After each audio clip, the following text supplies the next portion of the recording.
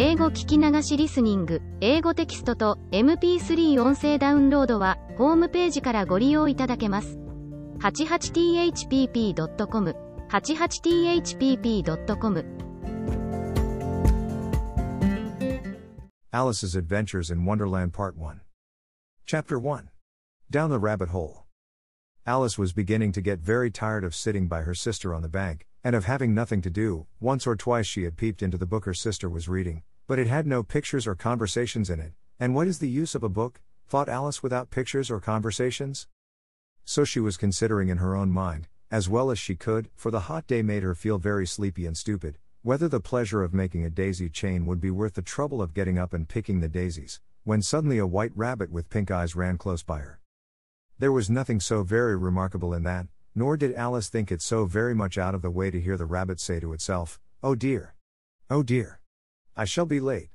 When she thought it over afterwards, it occurred to her that she ought to have wondered at this, but at the time it all seemed quite natural. But when the rabbit actually took a watch out of its waistcoat pocket, and looked at it, and then hurried on, Alice started to her feet, for it flashed across her mind that she had never before seen a rabbit with either a waistcoat pocket, or a watch to take out of it, and burning with curiosity, she ran across the field after it, and fortunately was just in time to see it pop down a large rabbit hole under the hedge. In another moment down went Alice after it, never once considering how in the world she was to get out again. The rabbit hole went straight on like a tunnel for some way, and then dipped suddenly down, so suddenly that Alice had not a moment to think about stopping herself before she found herself falling down a very deep well. Either the well was very deep, or she fell very slowly, for she had plenty of time as she went down to look about her and to wonder what was going to happen next.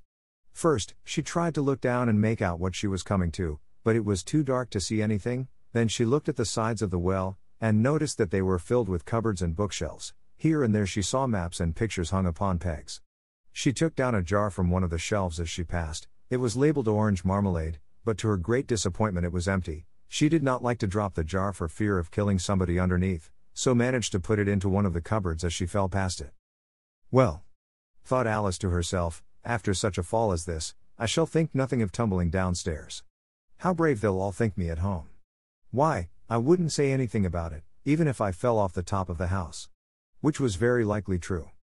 Down, down, down. Would the fall never come to an end? "I wonder how many miles I've fallen by this time?" she said aloud. "I must be getting somewhere near the center of the earth.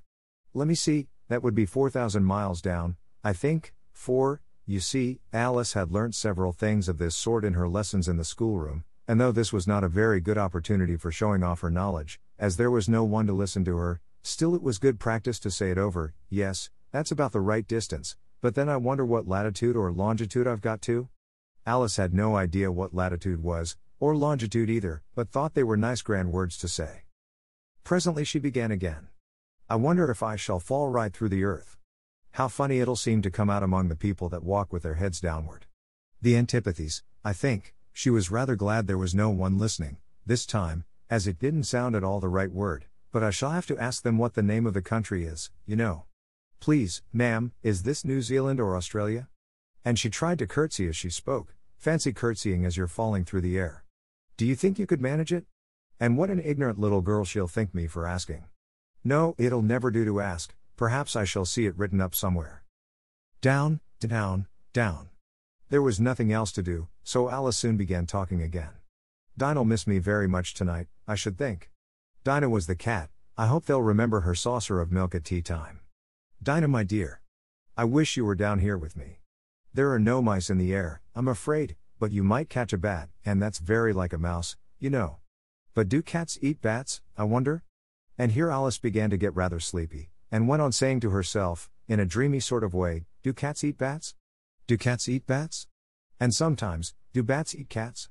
For, you see, as she couldn't answer either question, it didn't much matter which way she put it. She felt that she was dozing off, and had just begun to dream that she was walking hand in hand with Dinah, and saying to her very earnestly, "Now, Dinah, tell me the truth, did you ever eat a bat?" When suddenly, thump, thump, down she came upon a heap of sticks and dry leaves, and the fall was over. Alice was not a bit hurt, and she jumped up onto her feet in a moment. She looked up, but it was all dark overhead. Before her was another long passage, and the white rabbit was still in sight, hurrying down it. There was not a moment to be lost. Away went Alice like the wind, and was just in time to hear it say, as it turned a corner, "Oh my ears and whiskers, how late it's getting." She was close behind it when she turned the corner, but the rabbit was no longer to be seen. She found herself in a long, low hall which was lit up by a row of lamps hanging from the roof. There were doors all round the hall, but they were all locked, and when Alice had been all the way down one side and up the other, trying every door, she walked sadly down the middle, wondering how she was ever to get out again.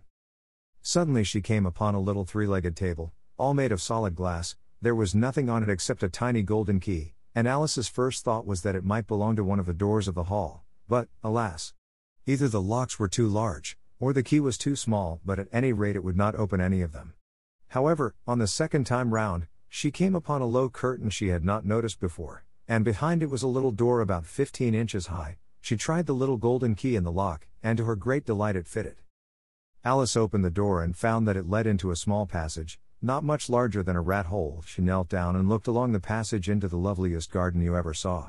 How she longed to get out of that dark hall, and wander about among those beds of bright flowers and those cool fountains, but she could not even get her head through the doorway, and even if my head would go through, thought poor Alice, it would be of very little use without my shoulders.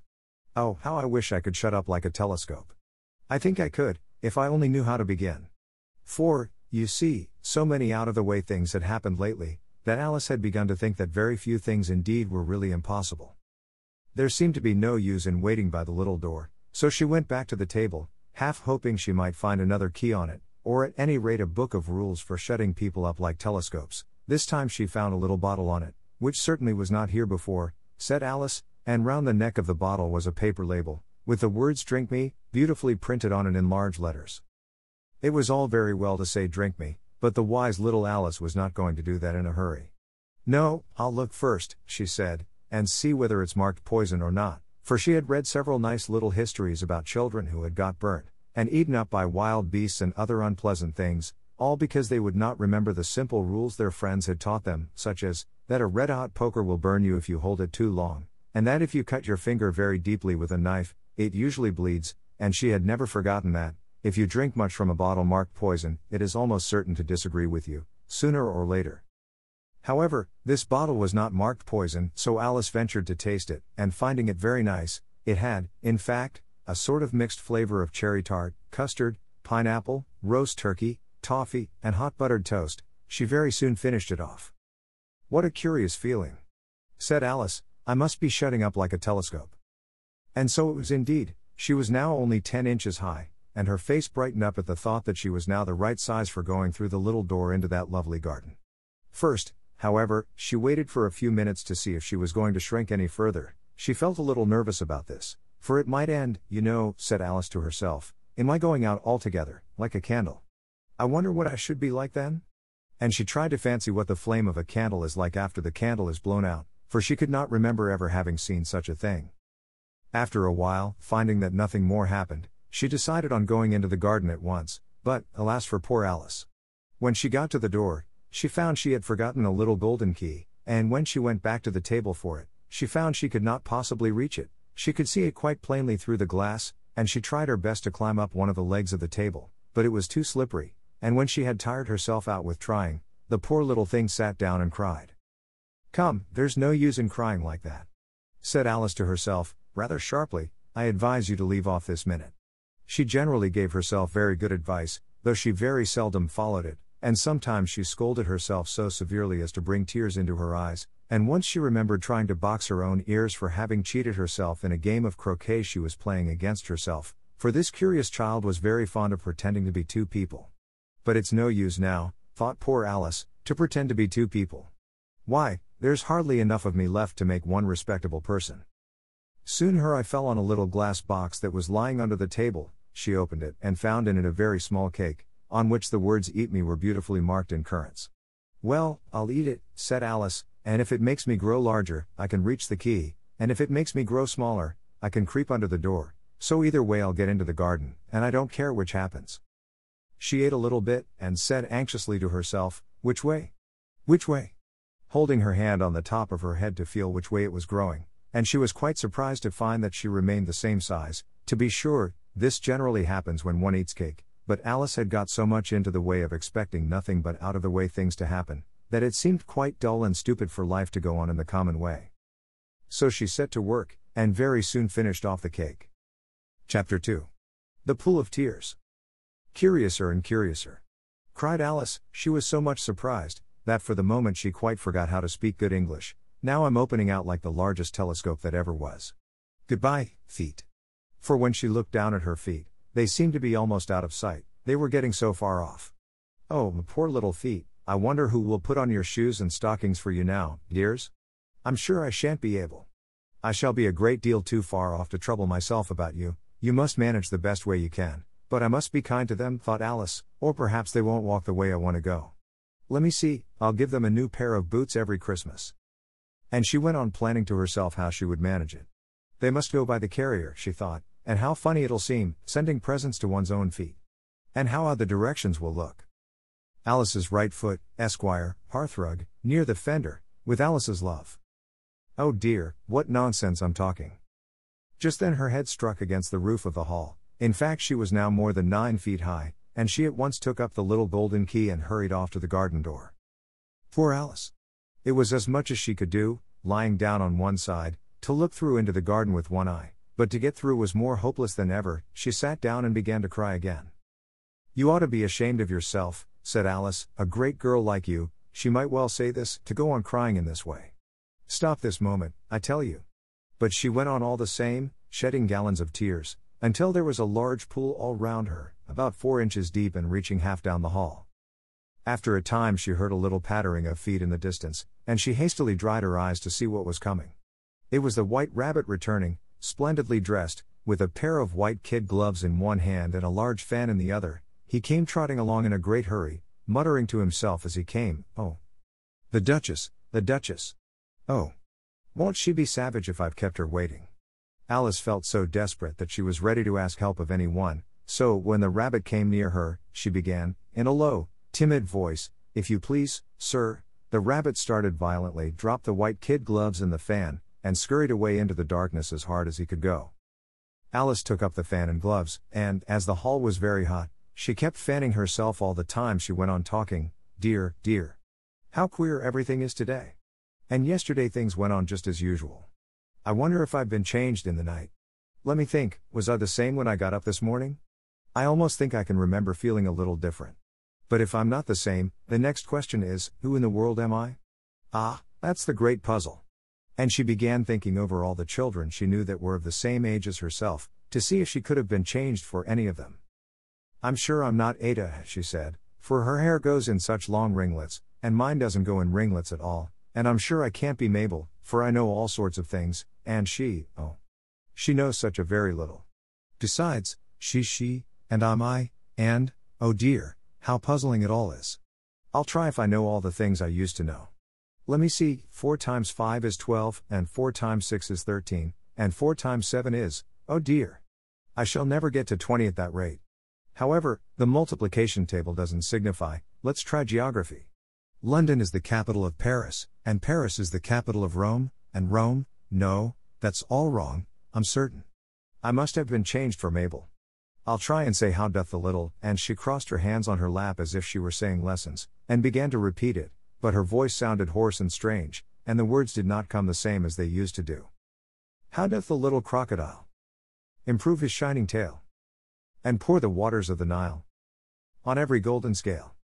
How cheerfully he seems to grin, how neatly spread his claws, and welcome little fishes in, with gently smiling jaws. I'm sure those are not the right words, said poor Alice, and her eyes filled with tears again as she went on. I must be Mabel after all, and I shall have to go and live in that poky little house, and have next to no toys to play with, and oh, ever so many lessons to learn. No, I've made up my mind about it. If I'm Mabel, I'll stay down here. It'll be no use their putting their heads down and saying come up again, dear. I shall only look up and say who am I then? Tell me that first, and then, if I like being that person, I'll come up, if not, I'll stay down here till I'm somebody else. But, oh dear, cried Alice, with a sudden burst of tears, I do wish they would put their heads down. I am so very tired of being all alone here. As she said this she looked down at her hands, and was surprised to see that she had put on one of the rabbit's little white kid gloves while she was talking. How could I have done that? She thought. I must be growing small again. She got up and went to the table to measure herself by it, and found that, as nearly as she could guess, she was now about 2 feet high, and was going on shrinking rapidly. She soon found out that the cause of this was the fan she was holding, and she dropped it hastily, just in time to avoid shrinking away altogether. "That was a narrow escape," said Alice, a good deal frightened at the sudden change, but very glad to find herself still in existence. "And now for the garden." And she ran with all speed back to the little door, but, alas! The little door was shut again, and the little golden key was lying on the glass table as before. "And things are worse than ever," thought the poor child, "for I never was so small as this before, never. And I declare it's too bad, that it is." As she said these words her foot slipped, and in another moment, splash!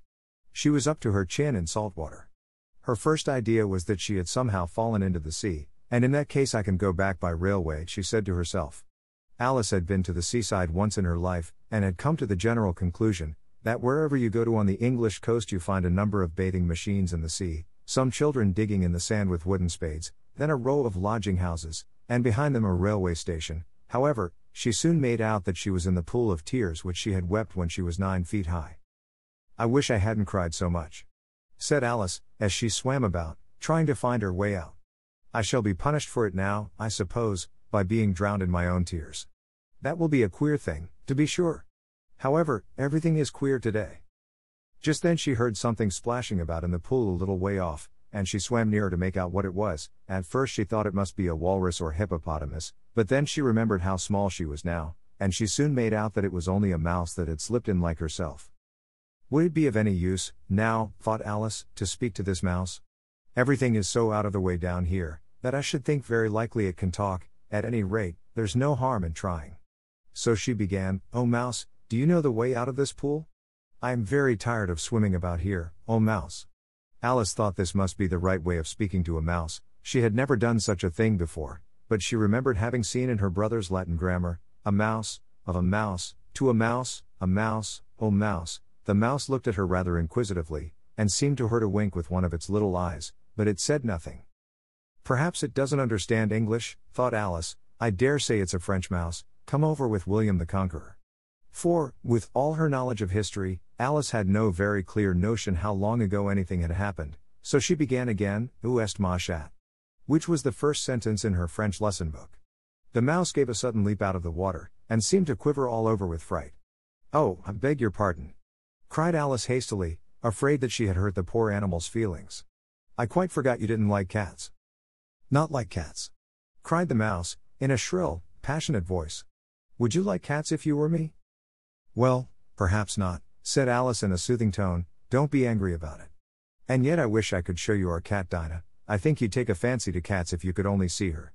She is such a dear quiet thing," Alice went on, half to herself, as she swam lazily about in the pool, "and she sits purring so nicely by the fire, licking her paws and washing her face, and she is such a nice soft thing to nurse, and she's such a capital one for catching mice." "Oh, I beg your pardon," cried Alice again, for this time the mouse was bristling all over, and she felt certain it must be really offended.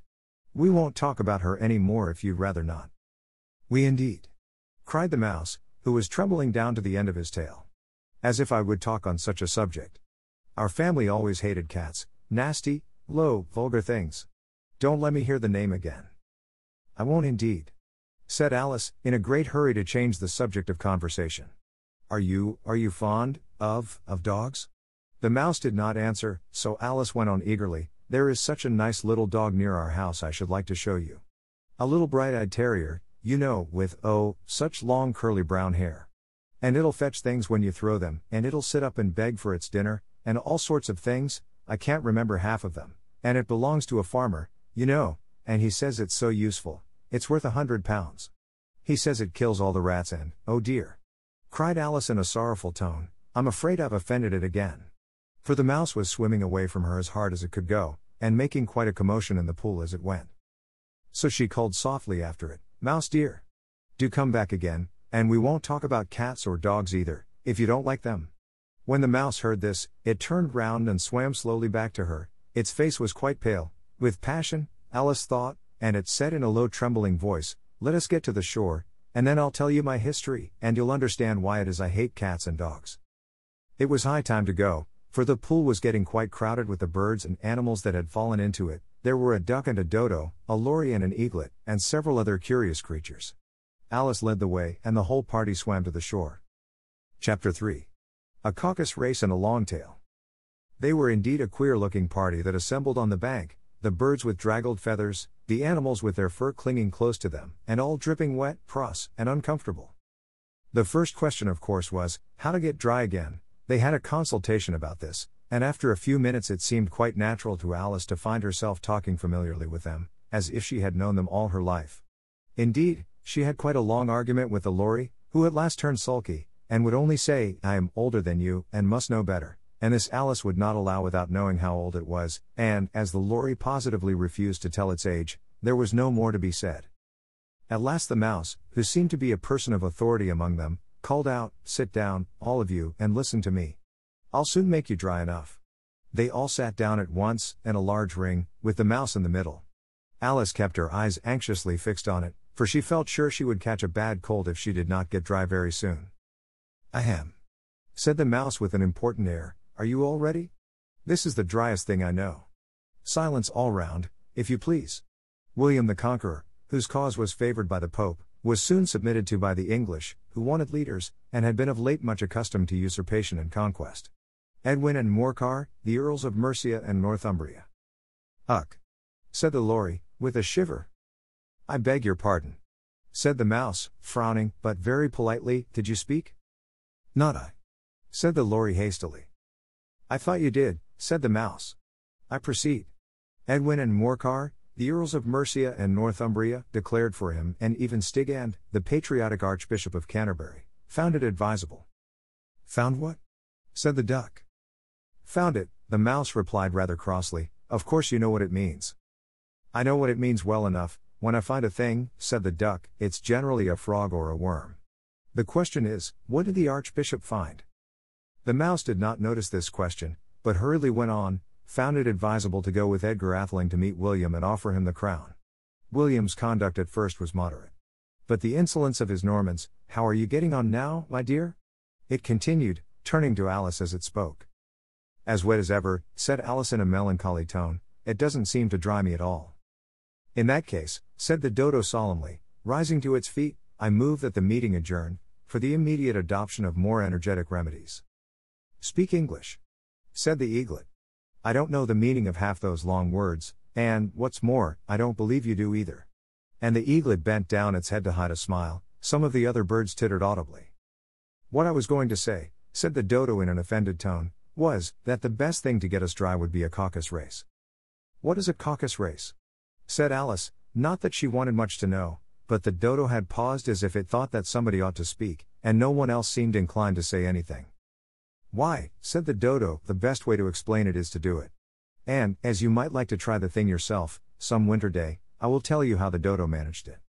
First it marked out a racecourse, in a sort of circle, the exact shape doesn't matter, it said, and then all the party were placed along the course, here and there. There was no 1, 2, 3, and away, but they began running when they liked, and left off when they liked, so that it was not easy to know when the race was over. However, when they had been running half an hour or so, and were quite dry again, the dodo suddenly called out, 'The race is over.' And they all crowded round it, panting, and asking, 'But who has won?' This question the dodo could not answer without a great deal of thought, and it sat for a long time with one finger pressed upon its forehead, the position in which you usually see Shakespeare, in the pictures of him, while the rest waited in silence. At last the dodo said, 'Everybody has won, and all must have prizes.' 'But who is to give the prizes?' quite a chorus of voices asked. 'Why, she, of course,' said the dodo, pointing to Alice with one finger, and the whole party at once crowded round her, calling out in a confused way, 'Prizes! Prizes!' Alice had no idea what to do, and in despair she put her hand in her pocket, and pulled out a box of comfits. Luckily the salt water had not got into it, and handed them round as prizes. There was exactly 1 apiece, all round. 'But she must have a prize herself, you know,' said the mouse. 'Of course,' the dodo replied very gravely. 'What else have you got in your pocket?' he went on, turning to Alice. 'Only a thimble,' said Alice sadly. 'Hand it over here,' said the dodo. Then they all crowded round her once more, while the dodo solemnly presented the thimble, saying, 'We beg your acceptance of this elegant thimble,' and, when it had finished this short speech, they all cheered. Alice thought the whole thing very absurd, but they all looked so grave that she did not dare to laugh, and, as she could not think of anything to say, she simply bowed, and took the thimble, looking as solemn as she could. The next thing was to eat the comfits. This caused some noise and confusion, as the large birds complained that they could not taste theirs, and the small ones choked and had to be patted on the back. However, it was over at last, and they sat down again in a ring, and begged the mouse to tell them something more.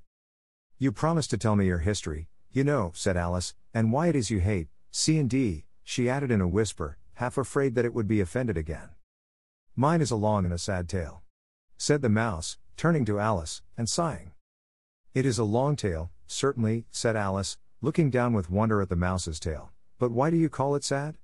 And she kept on puzzling about it while the mouse was speaking, so that her idea of the tale was something like this. Fury said to a mouse, that he met in the house, "Let us both go to law, I will prosecute you. Come, I'll take no denial, we must have a trial, for really this morning I've nothing to do." Said the mouse to the cur, "Such a trial, dear sir, with no jury or judge, would be wasting our breath." "I'll be judge, I'll be jury," said cunning old Fury, "I'll try the whole cause, and condemn you to death." "You are not attending," said the mouse to Alice severely. "What are you thinking of?" "I beg your pardon," said Alice very humbly, "you had got to the fifth bend, I think?" "I had not," cried the mouse, sharply and very angrily. "A nut," said Alice, always ready to make herself useful, and looking anxiously about her. "Oh, do let me help to undo it." "I shall do nothing of the sort," said the mouse, getting up and walking away. "You insult me by talking such nonsense." "I didn't mean it," pleaded poor Alice. "But you're so easily offended, you know." The mouse only growled in reply. "Please come back and finish your story," Alice called after it, and the others all joined in chorus, "Yes, please do." But the mouse only shook its head impatiently, and walked a little quicker. "What a pity it wouldn't stay," sighed the lorry, as soon as it was quite out of sight, and an old crab took the opportunity of saying to her daughter, "Ah, my dear, let this be a lesson to you never to lose your temper." "Hold your tongue, ma," said the young crab, a little snappishly. "You're enough to try the patience of an oyster." "I wish I had our Dinah here, I know I do," said Alice aloud, addressing nobody in particular. "She'd soon fetch it back." "And who is Dinah, if I might venture to ask the question?" said the lorry. Alice replied eagerly, for she was always ready to talk about her pet. "Dinah's our cat. And she's such a capital one for catching mice you can't think. And oh, I wish you could see her after the birds. Why, she'll eat a little bird as soon as look at it." This speech caused a remarkable sensation among the party. Some of the birds hurried off at once. One old magpie began wrapping itself up very carefully, remarking, "I really must be getting home, the night air doesn't suit my throat." And a canary called out in a trembling voice to its children, "Come away, my dears.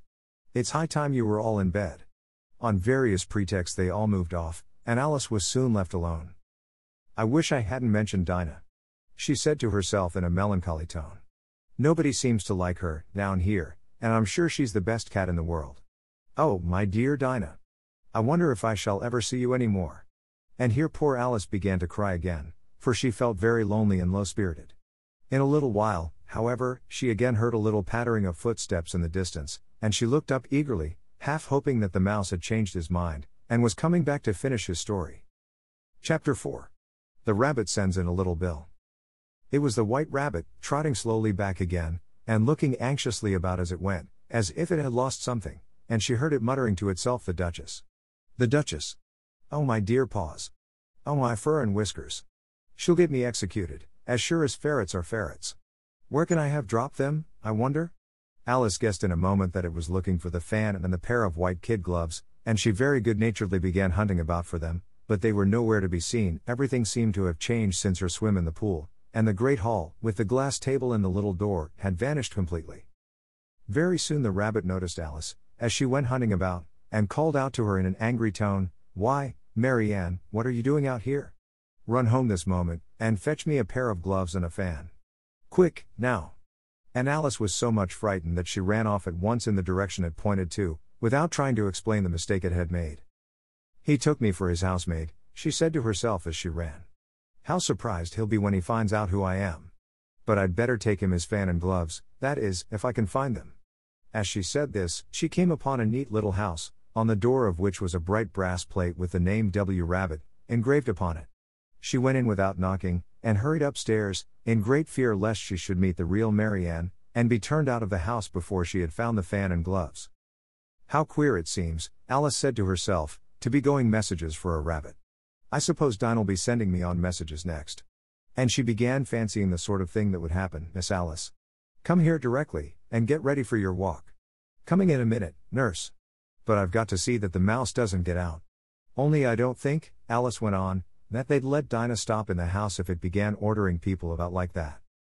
By this time she had found her way into a tidy little room with a table in the window, and on it, as she had hoped, a fan and 2 or 3 pairs of tiny white kid gloves. She took up the fan and a pair of the gloves, and was just going to leave the room, when her eye fell upon a little bottle that stood near the looking-glass. There was no label this time with the words "Drink me," but nevertheless she uncorked it and put it to her lips. I know something interesting is sure to happen, she said to herself, whenever I eat or drink anything, so I'll just see what this bottle does. I do hope it'll make me grow large again, for really I'm quite tired of being such a tiny little thing. It did so indeed, and much sooner than she had expected. Before she had drunk half the bottle, she found her head pressing against the ceiling, and had to stoop to save her neck from being broken. She hastily put down the bottle, saying to herself, that's quite enough, I hope I shan't grow any more, as it is, I can't get out at the door, I do wish I hadn't drunk quite so much. Alas! It was too late to wish that. She went on growing, and very soon had to kneel down on the floor. In another minute there was not even room for this, and she tried the effect of lying down with one elbow against the door, and the other arm curled round her head. Still she went on growing, and, as a last resource, she put one arm out of the window, and one foot up the chimney, and said to herself, now I can do no more, whatever happens. What will become of me? Luckily for Alice, the little magic bottle had now had its full effect, and she grew no larger. Still it was very uncomfortable, and, as there seemed to be no sort of chance of her ever getting out of the room again, no wonder she felt unhappy. It was much pleasanter at home, thought poor Alice, when one wasn't always growing larger and smaller, and being ordered about by mice and rabbits. I almost wish I hadn't gone down that rabbit hole, and yet, it's rather curious, you know, this sort of life. I do wonder what can have happened to me. When I used to read fairy tales, I fancied that kind of thing never happened, and now here I am in the middle of one. There ought to be a book written about me, that there ought. And when I grow up, I'll write one, but I'm grown up now, she added in a sorrowful tone. At least there's no room to grow up any more here. But then, thought Alice, shall I never get any older than I am now? That'll be a comfort, one way, never to be an old woman, but then, always to have lessons to learn. Oh, I shouldn't like that. Oh, you foolish Alice. She answered herself. How can you learn lessons in here? Why, there's hardly room for you, and no room at all for any lesson books. And so she went on, taking first one side and then the other, and making quite a conversation of it altogether, but after a few minutes she heard a voice outside, and stopped to listen. Marianne. Marianne. Said the voice. Fetch me my gloves this moment. Then came a little pattering of feet on the stairs. Alice knew it was the rabbit coming to look for her, and she trembled till she shook the house, quite forgetting that she was now about 1,000 times as large as the rabbit, and had no reason to be afraid of it. Presently the rabbit came up to the door, and tried to open it, but, as the door opened inwards, and Alice's elbow was pressed hard against it, that attempt proved a failure. Alice heard it say to itself, then I'll go round and get in at the window. That you won't, thought Alice, and, after waiting till she fancied she heard the rabbit just under the window, she suddenly spread out her hand, and made a snatch in the air. She did not get hold of anything, but she heard a little shriek and a fall, and a crash of broken glass, from which she concluded that it was just possible it had fallen into a cucumber frame, or something of the sort. Next came an angry voice, the rabbit's, Pat. Pat. Where are you? And then a voice she had never heard before, sure then I'm here. Digging for apples, Your Honor. Digging for apples, indeed. Said the rabbit angrily. Here. Come and help me out of this. Sounds of more broken glass.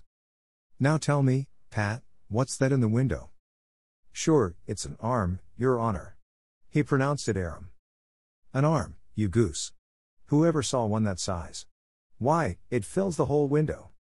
Sure, it does, Your Honor, but it's an arm for all that. Well, it's got no business there, at any rate, go and take it away. There was a long silence after this, and Alice could only hear whispers now and then, such as, sure, I don't like it, Your Honor, at all. Do as I tell you, you coward. And at last she spread out her hand again, and made another snatch in the air. This time there were 2 little shrieks, and more sounds of broken glass. What a number of cucumber frames there must be, thought Alice. I wonder what they'll do next. As for pulling me out of the window, I only wish they could. I'm sure I don't want to stay in here any longer. She waited for some time without hearing anything more. At last came a rumbling of little cartwheels, and the sound of a good many voices all talking together. She made out the words, "Where's the other ladder? Why, I hadn't to bring but one. Bill's got the other, Bill. Fetch it here, lad. Here, put 'em up at this corner. No, tie 'em together first. They don't reach half high enough yet. Oh. They'll do well enough. Don't be particular. Here, Bill. Catch hold of this rope. Will the roof bear?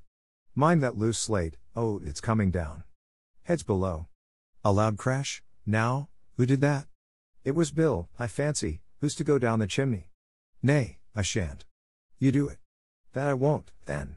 Bill's to go down. Here, Bill. The master says you're to go down the chimney. Oh. So Bill's got to come down the chimney, has he? Said Alice to herself. Shy, they seem to put everything upon Bill. I wouldn't be in Bill's place for a good deal. This fireplace is narrow, to be sure, but I think I can kick a little. She drew her foot as far down the chimney as she could, and waited till she heard a little animal, she couldn't guess of what sort it was, scratching and scrambling about in the chimney close above her. Then, saying to herself, "This is Bill," she gave one sharp kick, and waited to see what would happen next. The first thing she heard was a general chorus of "There goes Bill." Then the rabbit's voice along, "Catch him, you by the hedge." Then silence, and then another confusion of voices, "Hold up his head, brandy now, don't choke him, how was it, old fellow? What happened to you? Tell us all about it." Last came a little feeble, squeaking voice, "That's Bill," thought Alice. "Well, I hardly know, no more, thank ye, I'm better now, but I'm a deal too flustered to tell you. All I know is, something comes at me like a jack-in-the-box, and up I goes like a skyrocket." "So you did, old fellow," said the others. "We must burn the house down," said the rabbit's voice, and Alice called out as loud as she could, "If you do, I'll set dynamite you." There was a dead silence instantly, and Alice thought to herself, "I wonder what they will do next. If they had any sense, they'd take the roof off." After a minute or two, they began moving about again, and Alice heard the rabbit say, "A barrowful will do, to begin with." A barrowful of what? Thought Alice, but she had not long to doubt, for the next moment a shower of little pebbles came rattling in at the window, and some of them hit her in the face. "I'll put a stop to this," she said to herself, and shouted out, "You'd better not do that again." Which produced another dead silence. Alice noticed with some surprise that the pebbles were all turning into little cakes as they lay on the floor, and a bright idea came into her head. "If I eat one of these cakes," she thought, "it's sure to make some change in my size, and as it can't possibly make me larger, it must make me smaller, I suppose." So she swallowed one of the cakes, and was delighted to find that she began shrinking directly. As soon as she was small enough to get through the door, she ran out of the house, and found quite a crowd of little animals and birds waiting outside. The poor little lizard, Bill, was in the middle, being held up by 2 guinea pigs, who were giving it something out of a bottle. They all made a rush at Alice the moment she appeared, but she ran off as hard as she could, and soon found herself safe in a thick wood. "The first thing I've got to do," said Alice to herself, as she wandered about in the wood, "is to grow to my right size again, and the second thing is to find my way into that lovely garden. I think that will be the best plan." It sounded an excellent plan, no doubt, and very neatly and simply arranged. The only difficulty was, that she had not the smallest idea how to set about it, and while she was peering about anxiously among the trees, a little sharp bark just over her head made her look up in a great hurry. An enormous puppy was looking down at her with large round eyes, and feebly stretching out one paw, trying to touch her. "Poor little thing," said Alice, in a coaxing tone, and she tried hard to whistle to it, but she was terribly frightened all the time at the thought that it might be hungry, in which case it would be very likely to eat her up in spite of all her coaxing. Hardly knowing what she did, she picked up a little bit of stick and held it out to the puppy, whereupon the puppy jumped into the air off all its feet at once, with a yelp of delight, and rushed at the stick and made believe to worry it. Then Alice dodged behind a great thistle, to keep herself from being run over, and the moment she appeared on the other side, the puppy made another rush at the stick, and tumbled head over heels in its hurry to get hold of it. Then Alice, thinking it was very like having a game of play with a cart horse, and expecting every moment to be trampled under its feet, ran round the thistle again. Then the puppy began a series of short charges at the stick, running a very little way forwards each time and a long way back, and barking hoarsely all the while, till at last it sat down a good way off, panting, with its tongue hanging out of its mouth, and its great eyes half shut. This seemed to Alice a good opportunity for making her escape, so she set off at once, and ran till she was quite tired and out of breath, and till the puppy's bark sounded quite faint in the distance. "And yet what a dear little puppy it was," said Alice, as she leant against a buttercup to rest herself, and fanned herself with one of the leaves. "I should have liked teaching it tricks very much, if I'd only been the right size to do it. Oh dear! I'd nearly forgotten that I've got to grow up again. Let me see, how is it to be managed? I suppose I ought to eat or drink something or other, but the great question is, what?" The great question certainly was, what? Alice looked all round her at the flowers and the blades of grass, but she did not see anything that looked like the right thing to eat or drink under the circumstances. There was a large mushroom growing near her, about the same height as herself, and when she had looked under it, and on both sides of it, and behind it, it occurred to her that she might as well look and see what was on the top of it. She stretched herself up on tiptoe, and peeped over the edge of the mushroom, and her eyes immediately met those of a large blue caterpillar, that was sitting on the top with its arms folded, quietly smoking a long hookah, and taking not the smallest notice of her or of anything else. 英語聞き流しリスニング、英語テキストと MP3 音声ダウンロードは、ホームページからご利用いただけます。88thpp.com、88thpp.com